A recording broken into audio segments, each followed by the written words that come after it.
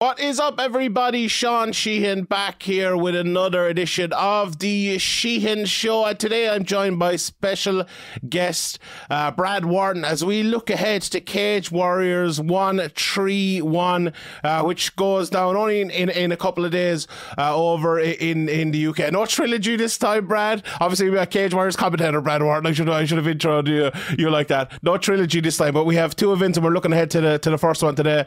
Few days out now. Well, maybe around a week out now by the time we're recording this. Anticipation levels, the last of the year. It's a good time for MMA events, isn't it? Few weeks out from Christmas, get that last MMA event in, and then we're all set, ready for Christmas. Yeah, it used to be great doing the old New Year's shows at the Helix, but, I think doing it early December means everyone can have a couple of drinks and a nice big Christmas dinner and not have to worry about any weight issues going into the new year. So, yeah, it's good. Nice little early Christmas present for European MMA fans. Indeed, yeah. I think I was around for maybe one or two of those Helix ones. I was more of the UFC guy back then, but I was like, I'm not doing it. Like, I think it's great for watching it at home when you're inside and you're having a few drinks and stuff, but actually going to the event and cover it and everything like that, I don't think it's the best. But this is the time of the year. October, November, December, I think is perfect time for MMA, and even coming into the new year again. But we have a couple of fun cards coming up here. I think, like the last time we spoke, we kind of briefly mentioned, I suppose, before we get into the card, how Cage Warriors would rebound after, Paddy Pimblett and Ian Gary both went at basically the exact same time, over the last few years. Obviously, we've known from Bisping to Hardy to McGregor to, Jack Shore and all them lads going to, Nathaniel Wood and, Neil Seary and everyone you could name over the few years leaving. New people have to emerge, and I feel like coming into this card, it's been a little bit under the radar. But even I talked to Oban Elliott last week, looking at some of the fights coming up here, watching some of the fighters to prepare for this. I've kind of got the buzz, and hopefully we can create a bit of a buzz for people here today as well. But how are your anticipation levels, I suppose, coming into the fight this time? It definitely feels a little bit different this time. Obviously, it's two shows rather than just three. And I think the main difference is obviously there's a lot more MMA going on in the world now than there has been over the past couple of years. So yeah, we're kind of we've had a week off with the UFC, but we're kind of back in that cycle now of like big events every weekend. But I think, personally, the last sort of week or so, been doing my final prep and, just interacting with social media people that I know who are Cage Warriors fans. The anticipation is building now. And like you say, the likes of Paddy and Ian Gary have moved on to the UFC now. So there's going to be a lot of guys, I think, on this next weekend coming up who are going to be looking to make a statement and say, hey, I'm the next guy for Cage Warriors. I want to concentrate here on the top three fights, and we'll talk briefly about the undercard as well, and the other one and the main card. But I want to talk about that Oban Elliott fight first of all that I mentioned there. I think that might be the standout fight of the weekend. I think it's a fantastic fight against Matters Flaminas. Having spoken to Oban, he seems like in a great frame of mind at the moment. He seems like a guy who has kind of put all the bad things about his health issues behind him, and he's really in full steam ahead to where he's going. This is a tough matchup, though. We're talking about George Hardwick in a second. I watched George Hardwick versus Matters Flaminas just this morning before we did this, and he's a very, very good fighter. Really, really good fighter. What's your take on this matchup with Flaminas, but on Oban Elliott as well? Well, look, Flaminas is a guy who, if we think back, he was in that welterweight tournament. So that kind of shows you how highly he's regarded and his sort of position in the pecking order. Obviously ran into Jack Grant and was submitted there, but there's no shame in losing to Jack Grant by submission. If you look back at his previous fights, he's super awkward, really hard to get a read on in terms of the stand-up. And you've got to believe that that's going to be Oban's game plan, right? He's a boxer by trade. And he's going to be going in there looking to plant one on Flaminas' chin. So it's going to be interesting to see if he can get Flaminas' movement patterns down, get his timing down. Look, there's a lot in this fight for both guys. You know, Flaminis is a guy he's got a good record. He's a big step up for Oban, but he doesn't want himself pigeonholed into this gatekeeper position. And to take out a huge prospect like Oban Elliott, who's got a lot of hype behind him and has a presence on social media, that's a big scalp for Flaminis. So you best believe that, you know, he's not wanting to drop one here. And for Oban, the issues he's had have been well documented. He came back against a very big welterweight last time, looked the part at welterweight and made a huge statement. He needs to carry that momentum on now. You know, he's got designs, as we said, of being that next guy for Cage Warriors. And, you know, you talked about it when you interviewed him last week about, you know, being the next big star. He's got all the tools inside the cage. He's certainly got them outside of the cage. He's going to beat guys like Flaminis, though.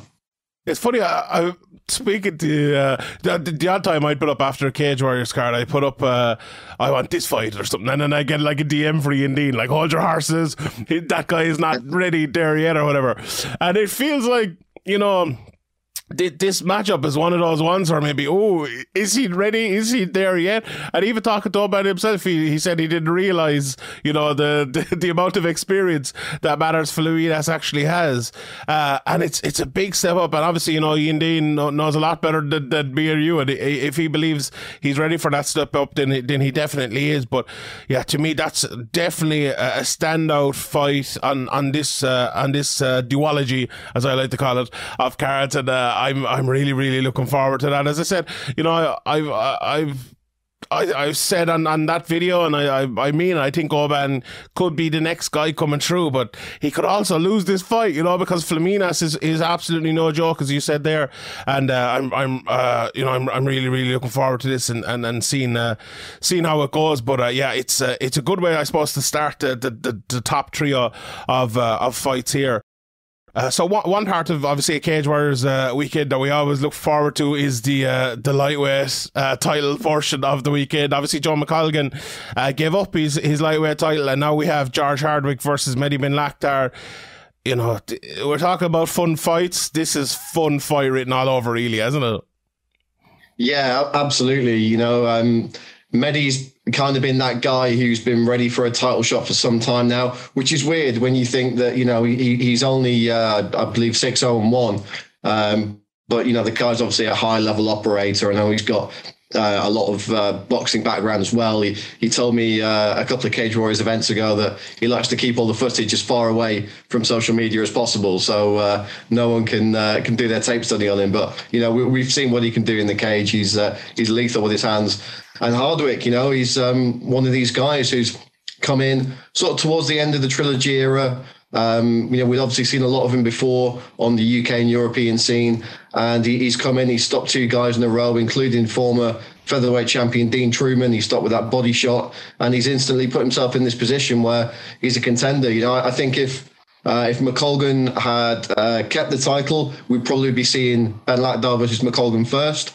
But this is a great opportunity for Hardwick. You know, the ball's been left and he's picked it up and run with it. So a huge opportunity for both guys, and something to really look forward to as well is that, you know, it's very likely that the winner of this fight will fight John McColgan at some point next year. And, you know, that's a tasty scrap either way.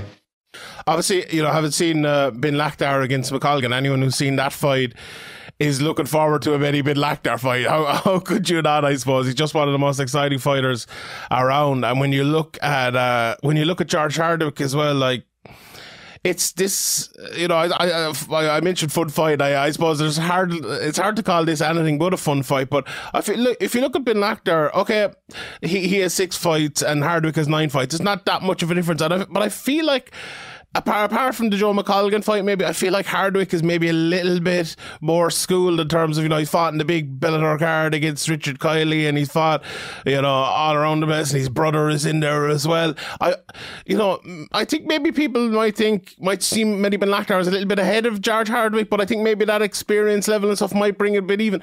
Like, this is one of those fights where, you know, it felt like Mehdi Ben Lakhtar was being primed to be kind of a Cage Warrior champion and be brought there, but he's not getting it easy. He's absolutely not getting it easy here, and it's one of those matchups where, you know, it's hard to pick a winner here, and I wouldn't be surprised whoever comes out on the top end of this one. But yeah, it's a really, really fun fight, and I'm really, really looking forward to it. But you know, just one thing on French MMA, because I know there's a few French lads on this card and throughout the weekend as well. You know, we've spoken on past previews before about I suppose French MMA and where it's come from. But a few words from you on that, like the guys coming through there they're really, really good and with French MMA kind of becoming, legal now, I suppose, if you want to put it that way, and before there was lots of fights where it was mixed rules and not proper MMA rules. It's really a great time for French MMA now, where we can kind of get the cream of the crop from France coming through. Absolutely. If you look at the challenger in the main event, which I'm sure we'll talk about in a minute, Jati Milan, he's been fighting for many, many years. And you look at the first couple of fights on his record from the 100% Fight Show, and there were 2 5-minute rounds, not full MMA rules. That's what these guys have had to deal with. As a result of that, a lot of French fighters have traveled the world, and they've got used to fighting guys in people's backyards, used to being the away fighter, and that prepares you, going through the ringer like that. So it's great for those guys to have that experience of traveling, and they're not used to only being the home fighter really in their careers. But it's great now that MMA is legalized in France. If you saw Cage Warriors president Graham Boylan's tweet a couple of weeks ago about adding a new country to the list of Cage Warriors destinations, I mean, I don't know, but if I was a betting man, I would assume that France has got to be on the list, right? I know they had announced a show in France 2 years ago before COVID hit. There was a prospective date in France that Cage Warriors did actually come out and announce. So it would surprise me greatly if France wasn't in the plans for next year. So a lot of these guys, again, Mehdi Ben Lakhdar and Jati Milan, they're going to be wanting to get a win at this Double Trouble event and take a Cage Warriors belt back to France and defend it on home soil next year. 100%, yeah, and it's a big time, and as you said, with Sharia coming through as well, like if you can get him on the card, maybe against the winner of the hopefully the featherweight title fight that'll be coming up between Hughes and Vucinic in the new year, maybe next summer, that could be massive as well, because we know about his following. We've spoken about that before, but yeah, it's a big time for French MMA, and hopefully Cage Warriors have always done great things in Europe, and hopefully that's the next destination. But you mentioned the main event, Jati Milan versus Matt Bonner, and watching a bit of, I obviously Matt Bonner, we've seen him in Cage Warriors for a good while and winning the title and everything like that, and the people he's beaten in the last while have just been phenomenal, and maybe he's taken a step over where everyone could have imagined he'd go in his career, real overachiever, and sky's the limit now, and there's no such thing as overachieving for him anymore, I don't think, by the way he's fought. But looking at Milan, I fought in Cage Warriors a few years ago, and I went to watch that fight just to kind of get a sense of him,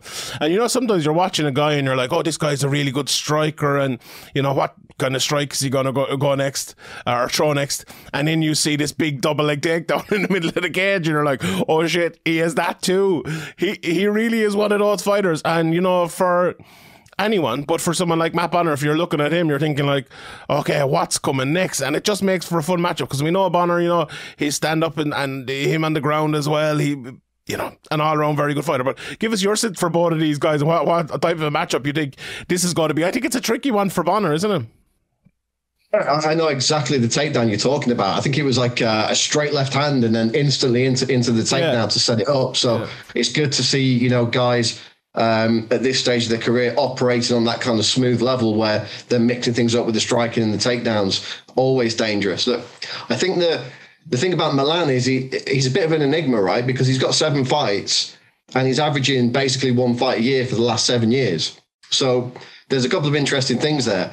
You never know how much he's going to have improved since you last saw him. The other thing is he's not got 7 years worth of wear and tear on that body.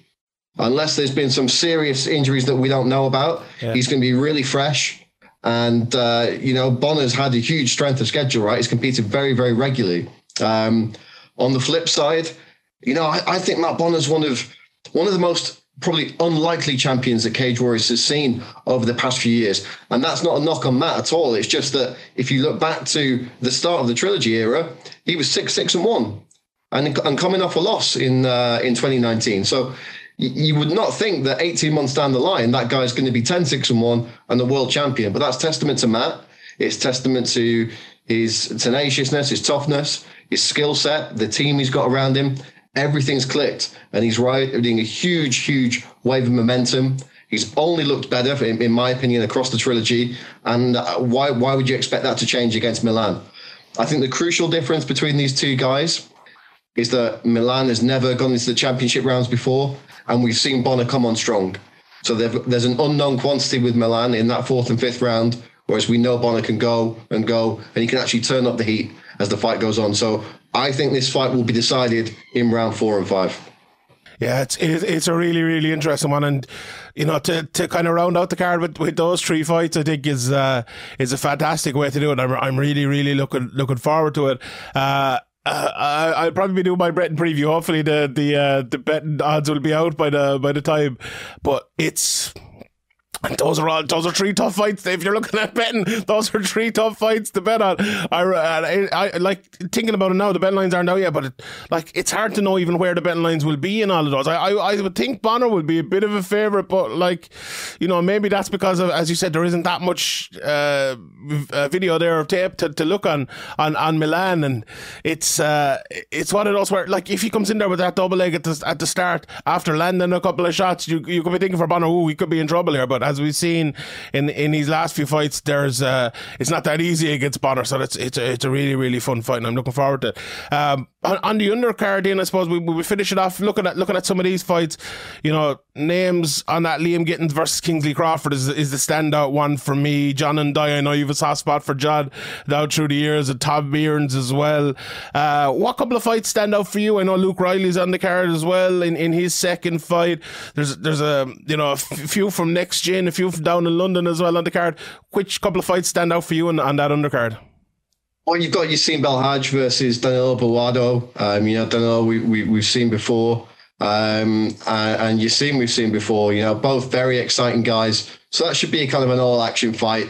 Really looking forward to that one. And you mentioned it, Jean Ndoye versus Tom Mearns.